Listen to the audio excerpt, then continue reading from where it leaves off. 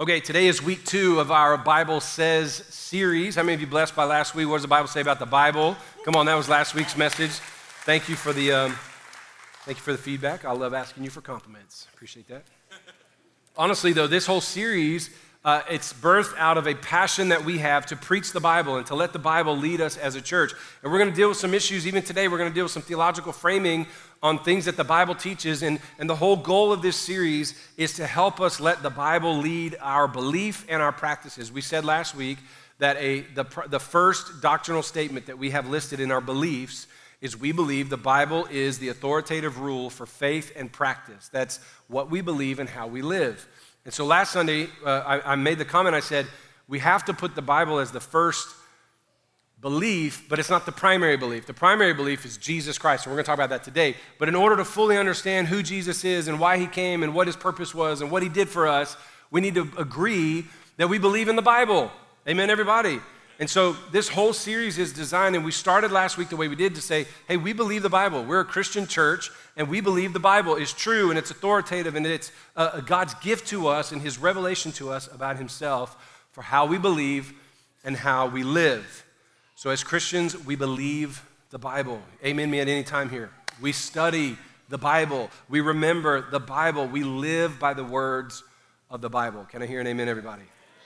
So, since we trust the Bible, since we've established in this series that we believe the Bible, I want to spend our time today looking at the question, what does the Bible say about Jesus? What does the Bible say about Jesus? Now, last week I said, we believe the Bible, but we follow Jesus. That is, we don't worship the Bible. It's not God. It's not Father, Son, and Holy Bible, right, everybody? We believe in God as a triune being of Father, Son, and Spirit, and we read the Bible, we study the Bible, we believe in the Bible, but we follow King Jesus. If you've never considered this before, I want you to understand Jesus is the centerpiece of this faith. Jesus Christ is the centerpiece of this faith. We don't worship pastors, we don't worship church buildings, we don't worship denominations. We worship Jesus. We submit our lives to Jesus. We serve Jesus. We believe in the death, the burial, the resurrection of Jesus. We believe Jesus sits at the right hand of the Father praying for us and empowering us. If there's no Jesus Christ, we are still lost in our sin and doomed to hell and separation from God forever. We don't just worship some generic figurative Godhead with gray hair either. We worship God the Father because of God the Son in the power of God the Spirit. Now, specifically, it's because the life and ministry and death and resurrection of God the Son, his name is Jesus, that we even have relationship with God to begin with. So we follow Jesus Christ. He is the Lord of Lords. He is the King of Kings. So let me start with a really probing question here.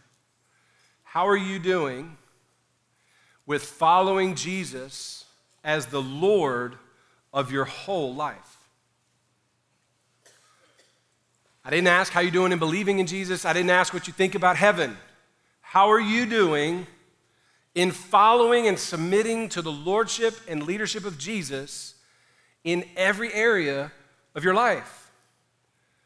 I'm going to talk more about this later, but I want to point this out now. Jesus Christ wants to be the Lord and Master and the King of every part of your life.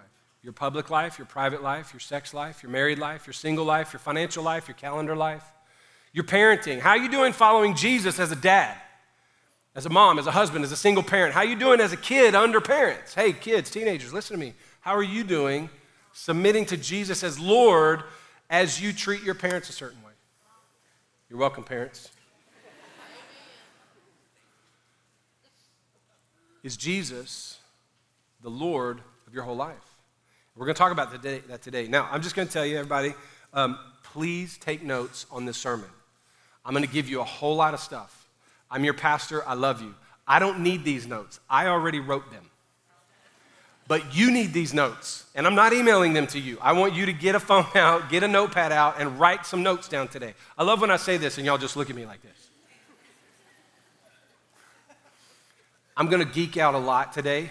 Dr. Mike is showing up for the first half of this sermon for sure. I'm going to use all my theological training. And here's the challenge. I'm really kind of anxious about this sermon. I have been for a couple days because I want to try to bring millennia of salvation, history, and theology into a 35 to 58-minute sermon.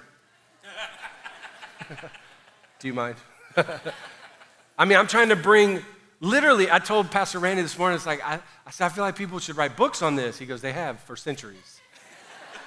And I'm gonna preach to you a message about Jesus in 35 to 45 minutes. It's a lot, so keep up and take notes. I'm gonna say a lot, and Dr. Mike is in the house, everybody, so there will be a quiz at the end of this sermon. But I want you to understand, Jesus Christ is the centerpiece of this faith. We get so generic about God. We talk about God, God, God, and we never talk about Jesus, and then we treat Jesus like a diminutive version of God. And part of it is the English language Bibles that we have. The Bible calls him the Son of God. So when you think of a son of someone, you think of a diminished version of a person, right? So like my kids or my little baby, my little mini-me's, right? No. He's God the Son. I want you to have clear understanding about something. We worship a God in three persons. He is God the Father, God the Son, God the Spirit. It's not God had a baby and then a weird gas bubble over here called the Spirit. We serve God the Father. We're saved by God the Son. We live by the power of God the Spirit. He is fully God forever. We follow him. We worship him. We serve him. Listen, we grow in relationship with him. That's why we pray to him. We talk to Jesus. We read the word of God about Jesus and his Spirit so we can hear from God. We worship Jesus with songs. All hail King Jesus. We go to church because we're part of the bride of Christ. We serve, we worship through serving and giving and being together. So today, we'll get pretty theological. I'm gonna say a lot. I'm gonna go really fast, and it's gonna feel like a lot. Drink with a fire hose here, and I will go over my time limit. But I want you to take good notes. Listen, we're gonna start with this. Jesus Christ is Lord of all and one of us. This is part of the vast nature of who Jesus is that I am afraid we miss. We think of Jesus as human more than divine. Listen, I just want you to understand this. We're gonna get theological here. This is how we talk about Jesus. It's very important. You have to understand this. Jesus Christ is Lord of everything. There's nothing in all of creation that he doesn't have mastery over and lordship over and power over. And he's also one of us. Theologians call it the dual nature of Christ, the duality of Christ. He is God and he's man. He's not a man who became God. Let me be very clear. No man will ever become God. But he's a God who became man and never shed his godness. He never took divinity off. Jesus never had a Saturday in the flesh with the boys and left God in the house and went to the lake for a couple hours. You know what I'm saying? Like Jesus, fully God and fully human. This view of God is so huge, this view of Jesus, and he's the only one ever in the history of creation. He's the only one to ever be fully human and fully God. It's unique to Jesus only. No one else ever gets to do this. It's not true of God the Father. God the Father is not also human. It's not true of God the Spirit. God the Spirit is fully God, but not human at all. It's not true of Alexander the Great, despite your history books. It's not true of Muhammad the prophet, Joseph Smith the false prophet, Buddha the false prophet, Gandhi, Mother Teresa, Tom Cruise, or Will Smith. No one else ever is fully human and fully God. Now, a lot of false teachers want to tell you that man can become God. That's a lie from hell. It's a counterfeit gospel. It's a lie. Only Jesus. And here's the thing, he was always eternally God and chose to take on our flesh. That's what we celebrate at Christmas. God became one of us. The word we give for Jesus is Emmanuel, God with us. So you need to broaden your view of who and what and how Jesus is. He's fully God and fully human. That means some things.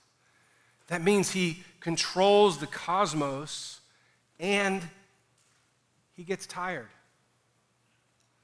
It means he can shape the heart of a person and he still cries when people let him down.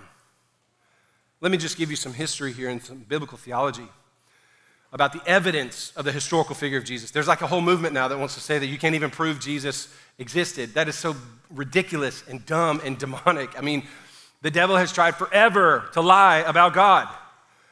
So the New Testament is an historical record of the life, death, and resurrection of Jesus, and it has for centuries been the most thorough and reliable historical document of the life, death, resurrection of Jesus. In addition to that, Historians, not just in the Middle Ages and late centuries, but historians in the first century wrote about Jesus, his ministry, his followers, and the explosion of the church.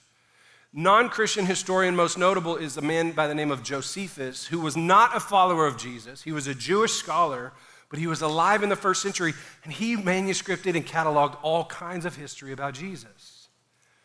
Biblically, not only does history prove the historicity of Jesus, biblically, by the way, one of the other historical proofs of Jesus is his body was never found. I want you to think of the fact that so many historical figures are buried in some tomb somewhere or in some plot. His body's never been found. Never.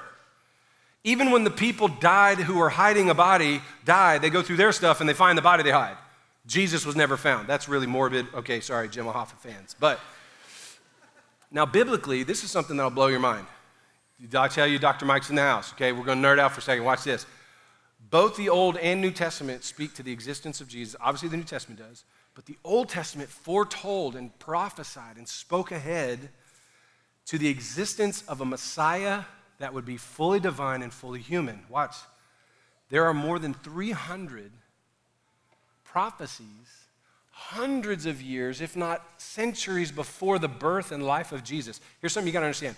The Old Testament ended in Malachi, and then there was a 300-year gap between Malachi and Matthew's gospel, the beginning of the New Testament. That's longer than America's been around. There's a gap between the testaments. And God was doing stuff. The world was still moving forward, and God was doing stuff, but we don't have documentation or prophetic writing from those days. But the Old Testament, hundreds of years before the birth of Jesus, was prophesying about a Messiah, a Savior, an anointed one who would come. And there were over 300 prophecies about this person. And listen to me, Jesus Christ fulfilled them all. Now, here's what's interesting about that. Of course, you go, well, yeah, the religious book, it comes back around. No, this is a collection of works that were written by different authors, inspired by God. We talked about this last week, over centuries of time. But let me just give you some math data, okay? My math friend over here will appreciate this. The probability of one person fulfilling 50 prophecies that are hundreds of years old, okay? I want you to think back to the 1400s, and somebody was writing prophecy about you, okay? And you come along and you fulfilled 50 prophecies, just 50, not 350 like the ones about Jesus, 50. The probability of one person fulfilling 50 multiple centuries old prophecies, you ready for this? Is 1 in 10 to the 157th power. 1 out of 10 to the 157 zeros. Let me tell you an illustration. I'm going to show you what that looks like. I want you to imagine the great nation of Texas. All you Texans, you're welcome. And I want you to imagine that you cover the entire state of Texas with $50. You know the little $50? Is that Susan B. Anthony? No, who's on that? Kennedy? Thank you. Kennedy $50. That's right. And you cover the state side by side with $50. The entire state of Texas. To get 10 to the 157th power of $50 would be a pile of $50 2 feet thick over the entire state of Texas. That's 10 to the 157th power. Then I want you to take one $50 and just paint it red and bury it somewhere in Texas. And then ask a blind person, give them one shot to find that quarter, that $50. That's the probability of one person fulfilling 50 centuries old prophecies. Jesus fulfilled almost 350 in a 30-year lifespan. What in the world does that have to do with anything? That is so miraculous, it has to be the divinity and the divine hand of God to let one, you don't believe me, okay, let me show you some of the prophecies. I'm gonna do 352 prophecies right now, here we go. I'll give you like 10. Micah chapter 5 said he would be born in Bethlehem. Nothing cool comes out of Bethlehem. 500 years before Jesus, God speaks through the prophet Micah, the Savior would come from Bethlehem. Nothing cool came from Bethlehem. Okay, Goes on, Isaiah 7, 400 plus years before the birth of Jesus, he would be born of a virgin. That's real specific. That's real impossible. I don't know if you know this or not, little birds and bees here. There's no way. I mean, you would think Isaiah's editors would be like, hey, bro, you said the dumbest thing I've ever read here before. I have an OB on our board, an OBGYN doc on our board. I've asked him, like, have any virgins ever come in pregnant? Never once, ever in the history of the human experience, ever have virgins become pregnant. I guess now with IVF it could happen, but Isaiah 7, hundreds of years before Jesus. He'd be born of a virgin, come from Bethlehem. Isaiah 40 said he'd be preceded by a wild messenger, John the Baptist. Zechariah 9 said he'd enter Jerusalem on a donkey. Psalm 41 and 55, the psalmist says that he would be betrayed by those he loved. Zechariah 11, hundreds of years before the passion of Jesus, said that he would be sold for 30 pieces of silver. Do you know how specific that is? That Judas would go to the leaders and he would sell Jesus out not for 29, not for 32, not for a bag of nickels and some toothpicks, 30 pieces of silver prophesied in Zechariah 11. Isaiah 53 says he'd be wounded and beaten for our sins. Isaiah 53 said he would never speak at his own trial. You ever read the Passion of Jesus, go, why didn't he just say something? Of course I'm God. You want me to show you something? Pow, pow. You know, like never said a word. Because God said he wouldn't. And so Jesus knew he couldn't. This will blow your mind. Psalm 22, hundreds of years prior to the Roman occupation of Israel. You got to understand, there's 300-year gap between the testaments, okay? In that gap, Rome became a national power, a world power. Rome was nobody in Micah and Malachi and all the minor prophets. Rome becomes an international power, and they conquer nation. Middle East, Israel, they conquered it. And Rome introduced crucifixion as the most brutal form of torture and killing, where they nail you by your arms and feet to a post or a crossbeam and let suffocation kill you over the hours, and then finally break your legs to kill you. That was never a way of killing people throughout the Old Testament. Psalm 22, written hundreds of years prior to the Roman occupation of Israel, said he would be pierced in his hands and his feet. They said he'd be given vinegar in Psalm 69, that he'd be buried with the rich man in Isaiah. Psalm 2, Psalm 16, Isaiah 53 said that he would resurrect from the dead. 300 plus prophecies about Jesus, proving the divinity of Christ. He is God forever. There's no probable way that this many prophecies can be fulfilled in one person unless he's God, unless God knew what he was saying as he gifted those prophecies to the prophets. Are you hearing what I'm saying? It's astounding. But he was human. John 14 says his body grew tired. Matthew 4 said he got hungry. I mean, if you're God, I ain't tired, I ain't hungry. I'm going to manifest a duck and I'm going to eat it and I defy rest and sleep. I overcome. But he's God, but he's human. Mark 11 said he had emotions, he got angry. Mark 10 said he showed love, and John 11 said he was sad. In John 11:35, he wept. The God of the universe, who holds the clouds and the stars in the universe, like they're showing new telescope photos of the universe and how expansive it is. And some people are like, see, there's other universe, and I just go, the heavens declare the glory of God, how big and how expansive our universe is, that God hung all of that and yet still came down into this time and space with us to be one of us. He holds all of that and yet he weeps when a guy dies. Shortest verse in the Bible is John 11:35, by the way. Jesus wept. If you need an easy, memorable verse, you can tell people, I'm memorizing the Bible. Luke 2 says he was a student. He learned. Mark 6 said he went to work. I just want you to think about this. Every day when you go to work, Jesus went to work too. Do you treat your boss like Jesus probably treated his boss? Do you talk at the water cooler like Jesus talks at the water cooler? Do you treat coworkers like he would have treated? I just think that's crazy. I mean, the God of heaven clocked in, did his work, asked the boss, can I go pee? You ever think about that? I mean, Some of us were really used to Jesus, the human. You got to realize first, he was always eternally God.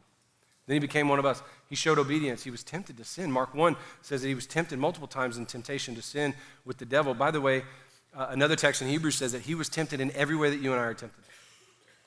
So I want you to think of the thing that tempts you. Maybe it's dishonesty, theft, murderous thoughts, unforgiveness, sexual immorality, greed, malice, jealousy, gossip, whatever it is, whatever tempts you. And for some of us, we ain't even tempted. We just do it. I want you to understand that in every way the human experience shows temptation, Jesus was tempted. Was he tempted to murder? According to the Bible, he was. Was he tempted to lie? Yep. Was he tempted to commit adultery or fornication or experience sexual immorality? Yep. He was tempted in every way that we are. The writer of Hebrews goes on to say, but he never gave in to temptation because he's God, but he felt that in the flesh. And listen to what he goes on to say. And because he never gave in, you have a sympathetic advocate with God that'll help you overcome every temptation. See, we live with this lie now that says, I'm wired this way, I was born this way, I was raised this way, it's just what I feel this, and so I'm going to do it. And Jesus would say, yeah, I felt all of that, and I didn't do it. And you don't have to either, because I live on the inside of you by my Spirit. God is so big, and he's so personal. He holds it all. Jesus holds the entire universe, and he still carries your life because you matter to him. Are y'all hearing what I'm saying today? Man, glory to God. In the Gospels, especially John's Gospel, he has this kind of litany of statements that he would make. And if you're not familiar with the Old Testament, it may not make a lot of sense to you, but you remember the story of Moses, God calling Moses, I'm going to use you to set my people free. Remember that? Have you watched The Prince of Egypt, people? Come on. Exodus chapters 3, 5, 6, this whole story's there, and 4, I skipped it. Anyway, God comes to Moses in a burning bush, said, I'm going to use you to set my people free. Moses starts giving all these excuses. Who am I? I'm a criminal. I stutter. He just made it up on the fly. It was so funny. And then he asks this question. He goes, who should I say sent me? What am I going to tell them when they go, who sent you to us? You know, the Israelites in captivity. And God says to Moses, you tell them, I am that I am has sent you. God self-identifies as I am that I am. That's this term of eternality, like he said, you tell him the God of forever sent you. You tell him the God who hung that pyramid, who put that Pharaoh on earth, the God who built the heavens and the earth and everything in it. You tell him the eternal God of eternity is the one who's backing you today. That's what he said. And everyone in the Bible knew I am is a term for God. Jesus comes on the scene in John's Gospel and he says, I am the bread of life. And I'm going to tell you something, religious people hated this. They're like, hey, bro, just say something else, like, did you know I can bring you bread, you know? But him using this title was very, very strategic. He's identifying himself as the eternal one who also satisfies your needs. He says, I am the light of the world. I am the eternal one who brightens the darkness in your life. I'm the only way to get into the sheepfold, the family of God. I'm the eternal one that does that. I'm the good shepherd. I'm the resurrection and the life. You don't get resurrection without me. And this is people that are like, we don't believe in resurrection. This is crazy. No. I am resurrection. I'm life. I'm going to overcome death. I'm going to overcome sin. And you can have eternal life because I'm the eternal one. He says, I am the way to God. We're going to unpack this in just a second. I'm the truth about God. I'm the only one giving you eternal life. I'm the eternal one that gives you the way, the truth, and the life to eternity. By the way, he says, I am the true vine. These are the things he would say that made the people want to kill him. They wanted to kill him for blasphemy. They wanted to kill him for claiming to be God. Frankly, they asked him, are you God? He goes, anyone who's seen me has seen the Father. Like, okay, it's one thing for somebody to say, I'm God, and then die and prove that you're not. In fact, thousands and thousands of religious leaders have claimed to be divine, and they're still buried in tombs all around the world. Jesus defeated death when he resurrected from the dead. This is what's unique about Jesus. Whenever somebody tells you, aren't all religions basically the same? No. Jesus is totally different. He's fully God and fully human. He alone is the eternal one. He alone is the way to God. He's the only one that resurrected from the dead. They may have shared moral beliefs. They may all say don't steal and don't lie and don't beat on your parents. They may all share some morality, but no tradition, no faith, no religion claims what Jesus claimed, and he proved it when he resurrected from the dead. Colossians writes, in Jesus, the whole fullness of the deity dwells bodily, fully divine, fully human. Isn't our God awesome? You need to expand your view of Jesus. You need to just soak it in, take a deep breath and be like, wow, how great is our God. He can do everything. He can see everything. He's internal, and he's one of us. Matthew 10, Jesus said, if we receive Jesus, you receive me. John 10, he said, I and the Father are one.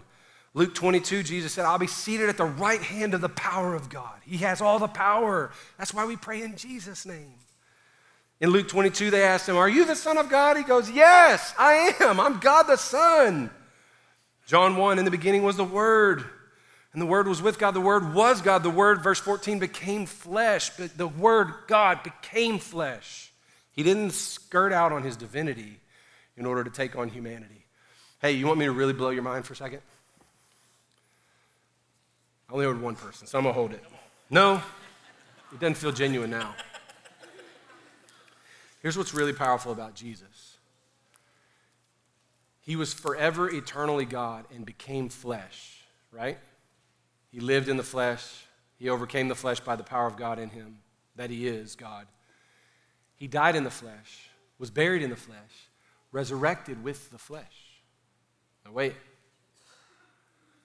He ascended to the right hand of the power of God with the flesh.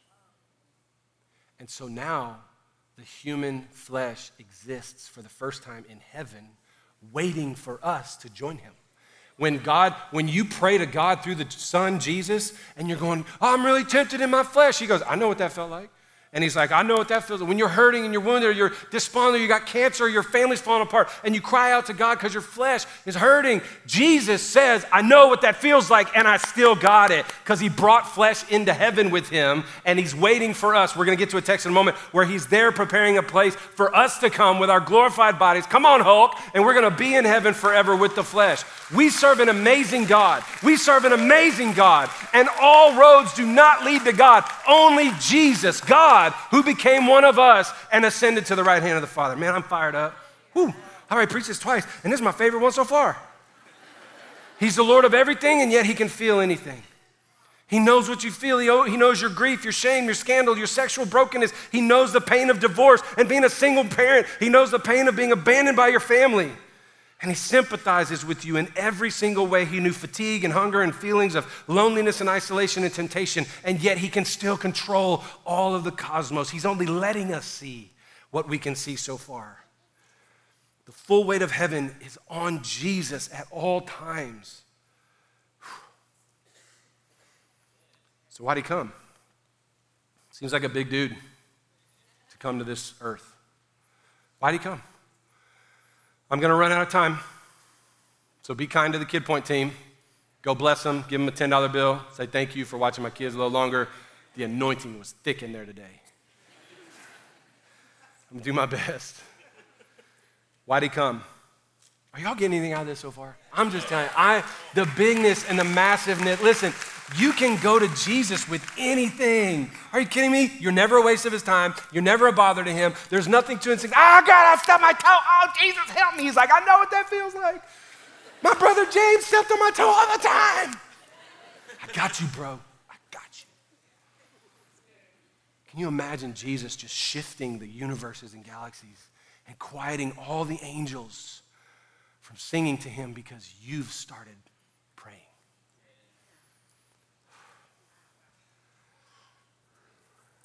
Thank you, God.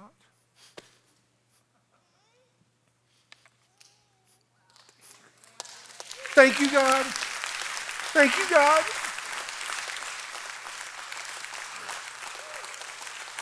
He's so good. He's so good. He's so, golly, it's so deafening to think that we believe. Anybody would believe. All roads lead to God. That's so insulting to the unique and massive story of Jesus Christ. What an insult. What a human-centric, me-centric way to think of God. Why did he come? He came, God came to us for one reason. It's rescue. It's mission. It's because he looked at the landscape of the human experience and he realized we are screwed, we are broken, we are flawed, and we need transformation. I want you to understand the big story of salvation history. God created everything from nothing. He created the heavens and the earth. In the Bible, your Bible says in Genesis 1, in the beginning, God created. Now, the English version of that's just, it's not enough. The Hebrew Bible says, in the beginning, in Hebrew, Elohim created. And that word is plural and majestic in Godhead. The word Elohim, it's like the word parents. It immediately means plural, right? It's in the beginning, Elohim created the heavens and the earth. And we have it the picture of creation, this plural, majestic Godhead. And then the Father, the Son, the Spirit. And the highlight of all creation was not animals and trees and mountains and suns and moons and universes. The highlight of God's creation, the only thing that God breathed his life into was humans. God said, let us, verse 26 of Genesis 1, he goes, let us. That's plural. God said, let us make mankind in our image and in our likeness. And God breathed his breath into humans. And according to Genesis 1, we were created by God in the image of God, in the likeness of God. Don't worry, some of you are like, yeah, I feel like that now. You're not. Hang on, I'm going to tell you why. That's his original design. That is, we have the breath of God. He says we're image bearers. We are to reflect the image of God in his likeness. We are love. We are relational. We're triune. God is Father, Son, and Spirit. We are body, soul, and spirit. God created all things from nothing, and we were his highlight. And the Bible says that we were perfect creation. We were eternal. We were not supposed to die. Can you believe it? We're going to live forever. And we didn't have a sin nature, but we had this gift from God called free will. Can I tell you, it's loving that God would give us the ability to choose or reject him. It's actually controlling and manipulative and unloving that God would create us as robots that have no design or desire on our own. We have free will. Parents, this is good for you, right? Like you know what it means when you look at your kids and you go, here's what we expect. Now you're going to have to make the choice, right? So God gives expectation in Genesis 1 and 2. And these young, brand new humans, perfect image of God, butt naked, glorious. It was awesome. I don't know why I brought that part up, but it's true. In our freedom, we gave into temptation to be just like God. If you go read the text, they weren't tempted with fruit. They were tempted, when you eat this, you'll be just like God. That's actually the temptation of every time you sin. I want to do this, but God's word says, but I'm going to do it anyway. I want to be in control of my life. I want to be in charge of my decisions. I know God says not to cheat on my wife, but I really feel it's love, and I just want to be like God and decide. Every time you give in to sin, it's a little part of you wanting to be like God. And so we, in our free will, freely walked into the fullness of temptation, and we willfully sinned against God. And that sin of our first parents, Adam and Eve, how many of you want to meet him in heaven one day and just go, why did you do this? You know, just grab him by the shoulders, gently shake him, not her, she's precious. That sin of willful disobedience became the reality of all of humans that were created in the image of God, with the breath of God, in the image and likeness of God, and it brought tremendous consequence. Most significantly, now we have physical death. They weren't going to die, but now they have death. And we have a perpetual nature that's changed from free will and divine to free will and sin nature. All humans from there forward are born with sin. Every one of our children are born with sin. I know you think they're little angels when they're born. No, they're not. They're little sinners. And you need to say it when they're born. Welcome, little sinner. Little sinner. I'm just kidding. That's a really weird day in the hospital, you know what I'm saying? But if you don't believe they're little sinners, wait till they're 2. Parents, can I get an amen? But think about it. We're all sinners now. We're born into sin, and we have disease, natural disasters, birth defects, sin nature, all kinds of cats prone to wander, born with sinful, disobedient heart towards God. It's part of sin, the fall of God's creation. The Bible says we're actually enemies of God. I want you to get this. We're enemies of God because our sin nature is at enmity with God because God is holy and he can't abide with sin and sinful humans. The theological term for that is we're totally depraved. That is, in our fallen state, we can never do right enough for God to save ourselves. We're not good enough. We'll never be good enough. The Bible says nobody's righteous apart from Jesus. This is the way the Bible says in Romans 3:23, everybody sinned. Everybody. Can I say everybody? All people have sinned and fall short of the glory of God. That's the condition of humans now because of Adam and Eve. And so the story continues. God gave us the law, which is his set of standards, his rules, his expectations. It starts with 10 commandments. It expands to 600 plus. And even though the law is thorough, it's imperfect. Why? Because it can never change a heart back to God. Listen, people, you need to write this down. It's good for your kids. People can always follow the rules and still not follow God. And that's exactly what happened. Read the Old Testament. It's the story of God's people following rules and not him. So God would give new sets of expectations and new leadership. God gives people judges and kings and priests and prophets. All of this is wanting to point people back to God's heart. But the law and the rules and the people in place would never change God's heart. The penalty for sin was death. There becomes this penal atonement system where in order to atone for or pay for sin, the penalty, the punishment would be some kind of animal sacrifice. The shedding of blood would be a requirement to pay for the sins committed. Anytime you messed up or made a mistake, annually you would come to this Day of Atonement or quarterly or every 6 months or however often you felt guilty, and you would slaughter an animal and you would say to God, Lord, I'm paying the price for my sin with the shedding of this innocent blood. But all throughout the Old Testament, all throughout the New Testament, God had this consistent statement. He said, I'd rather have your heart than your animals. I'd rather have you than your sacrifice. It's better to obey me than to keep sacrificing because you keep blowing it. And the ultimate way, I want you to hear this, the ultimate way to have God's heart is for God himself, the Son, to come give us his heart. That would be Jesus. This is where the story turns. God in his providence looks at the whole world and he says, well, it'll never get right. They'll never repair this. The sin is too great. Death is too strong of a consequence. Fear, anxiety, sinfulness, and brokenness is their condition forever. So God in his providence said he would become the sacrifice. No more bulls and goats and birds. Jesus himself would be the first and final human sacrifice for the entire human race. Because he's fully God, God put himself on an altar and said, I'll die to satisfy the expectation that I have to pay for their sin. God said, I'll do it one time for everybody on the whole planet because all have sinned and fallen short of the glory of God. God said the only way to pay for all of them is if I pay my own price and I satisfy my own bill. So the very next verse in 24 says, everybody is also justified by his grace. That's a gift through the redemption that's in Jesus. Listen, he said everybody has sinned and fallen short of the glory of God, and here's a solution to that. And now all can be justified, made right with God by his grace. It's not by what we do. It's not by us behaving right and believing right and pulling our bootstraps and having perfect church attendance. It's by the grace of God. And look at what it says. That is a gift. You know what's interesting about a gift? You can accept a gift. You can leave a gift. You still have free will.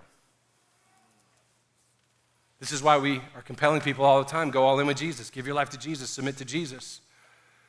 But everyone, if all have sinned, all can be justified by his grace in the cross of Jesus, through the redemption that's in Jesus, and it's a gift. It's not a requirement. God ain't forcing anybody to take this. He's freely offering it. But here's the thing. It's the only gift he's ever going to offer for salvation. It's the only one. There's no plan B. There's no second rate. There's no second path. There's no other religion that has another option. The only option is Jesus. The primary reason Jesus came into the world is because God came down, lived among us, gave his life for us so we can be forgiven forever in relationship with God. And his coming to us transforms our heart. I was reading today in Hebrews, or this weekend in Hebrews, where the writer of Hebrews is talking about Jesus. Every priest in every religion with priests, like they stand as an intermediary between God and man. But he said, but by this one single offering of Jesus, he has perfected for all time those people who are being sanctified, those that are saved. And the Holy Spirit bears witness to us saying, this is the covenant that I will make with them, the new covenant, the Christian story, the covenant with Christ. Declares the Lord, I'll put my laws on their hearts not on tablets or on walls. God said, I'll put my laws on their hearts. Some people get so worked up about taking 10 commandments off buildings, and I feel like God goes, I want all that on your heart anyway. And I'll write my words on their minds. I'll remember their sins no more and their lawless deeds no more. Jesus says in John 14, don't let your hearts be troubled. Believe in God and believe in me. This is Jesus talking about building a palace, right? He said, in my Father's house are many rooms. If it were not so, would I have told you that I go prepare a place for you? And if I'm going to prepare a place for you, I will come again and I will take you to myself so that where I am, you may be. How many of y'all want to live where God's at forever? Now watch this. And you know the way to where I'm going. You know they're thinking like, is there a train? Is there a plane, like a trolley? What do you mean? Jesus says, you know the way to where I'm going. And Thomas interrupts. How do you want to be that guy? You ever have a kid in your class just raise a hand while you're talking? I had somebody do that once in a sermon. I was in the middle of preaching, and this person raised their hand. I was like, what? And it threw me up. Please don't ever do that. Unless it's a hanky hand. You know what I'm saying? Anyway, Thomas says, Lord, we don't know where you're going. Doubting Thomas. How can we know the way? Jesus says, I am the way. I am the truth. I am the life. And look what he said. No one comes to the Father except through me. Jesus came because of the mission of God to restore you and me to a relationship with God. There's no other plan. There's no second string quarterback. There's no plan B. There is no other way. If there was, listen, if there's another way to God, if all roads lead to God, if other religions can be true, then Jesus is a liar. I don't know what kind of a betting person you are, but I'm going to bet on him. Remember the 350 prophecies? Remember the resurrection from the dead? I'm going to bet on Jesus as God, and what he says is true. Well, my cousin believes, and they said, and my friend said, look, Jesus is more important than your cousin. He said, I'm the way, the truth, and the life. No one comes to the Father but through me. If you had known me, you would know my Father. From now on, you do know him, and you've seen him because you know Jesus. Listen, the only way to God is Jesus. Why did he come? To restore relationship between a holy God and sinful humanity. And now this gap is bridged by the person of Jesus Christ, God in the flesh. Can I hear an amen, everybody? That's some great news. How great is our God? Realizing the tragedy of our world, that we were hopeless and will never earn it ourselves, he came to earn it for us. Every religion teaches you how to behave your way to God. Christianity shows us how God behaved his way to us and made the way for us to be back in the family. He'd taken you from sin to son. He took you from death to daughter. Man, we have victory over death and sin, and we can die with hope that we will be with him forever in a house that he's preparing. Remember when I said earlier, he brought flesh into heaven? He's waiting on us. He's preparing a house for us. Can y'all believe one day we're going to have a big old house? I heard a great story this week. Yeah, I got to finish my story. It was a bad joke. All right, anyway, finally, I got to close. What does it mean to follow Jesus? Because I'm going to talk, I could get up here, sweat it out, and keep preaching about Jesus, but now you got to decide if you're going to follow this king or not. Our mission is to lead people to be fully devoted followers of Jesus. Notice the mission of our church is not to lead people to be believers in Jesus. I want to make a very clear distinction here about something. My job is not to convince you to believe. God will teach you what to believe by his word, by his spirit. My job is to invite you to follow this Jesus. And as you follow him, your beliefs will change. Because you'll read his word, you'll spend time with him, you'll grow in this church. You don't have all your beliefs figured out yet. I have not invited you to come believe. I've invited you to follow Jesus. Everyone Jesus called, he said, come follow me. None of the disciples believed in him yet. Some of them didn't believe in him the whole time, but they still followed him. And he called them family. I'm inviting you to follow Jesus. That's our mission as a church. So I asked you the question at the beginning of this message. Are you following Jesus in every part of your life? You see the Lord of your private life and your public life, your parenting, your work life, your finance, your sex life, your dating and your singleness. You see the Lord are you following Jesus in every part of your life? The mission of God is to invite you as sons and daughters, again, to follow King Jesus, to say with your life, all hail King Jesus. I believe there's a major difference in knowing about Jesus, in being a fan of Jesus, in believing in Jesus, and following Jesus. Did you know the devil believes in Jesus? In the Bible, many people believed in Jesus and walked with him and traveled with him, thought he was a great healer and a God. But in John 6, we have this story of him turning around to the crowd and saying, if you don't deny everything and make me first in every area of your life, you're not my disciple. You're not my follower. And it says many of his believing disciples left him. Following means submission to the lordship and leadership of Jesus. And I believe this is going to be a statement that a lot of people don't, maybe you've never heard before, and some Christians theologically disagree. Again, I'll take my bets on Jesus and his word over you. I believe it's God's desire that every human on the planet would submit their lives to the lordship of Jesus and follow him for the rest of their lives. I believe it's God's will for every human. You remember the big story of salvation history. God looked over the entire landscape of the human experience and said, they're all messed up. I'll go to them. Remember, all have sinned and fallen short of the glory of God, but now all can be justified through Jesus. Peter says it like this in 2 Peter 3. He's talking about the return of Jesus. He said, God's not slow to return, as some people think he's slow, but he's being patient towards you, church.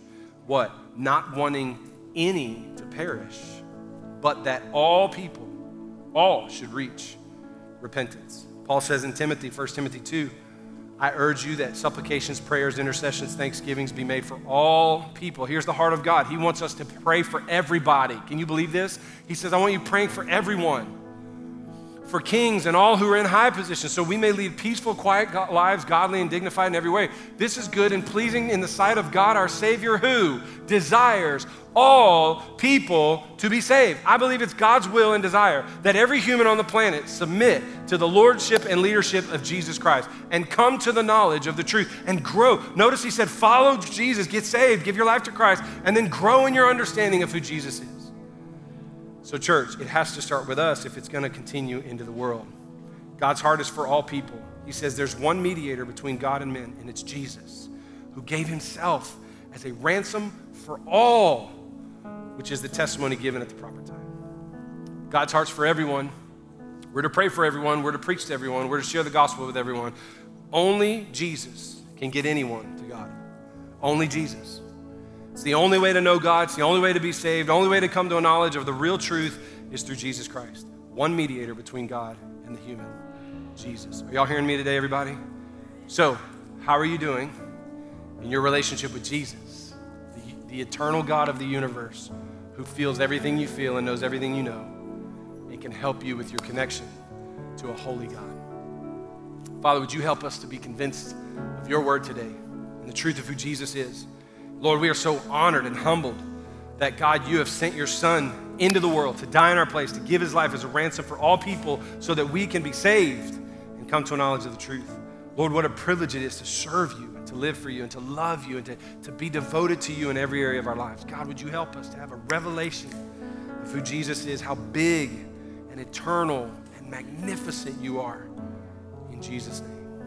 We hear the word of God today. We hear the sermon preached. We hear the scriptures referenced. God, we believe you're eternal. We believe, Jesus, that you are the eternal God of the universe and the eternal Son of God, the Son of Man with us. And Lord, you gave your life for us to pay the penalty of our sin that we can have eternal life with Jesus. So we submit to your lead and your lordship in Jesus' name. Could you just pray with me today? Everybody around the room, come on, say, God, I've heard the word today.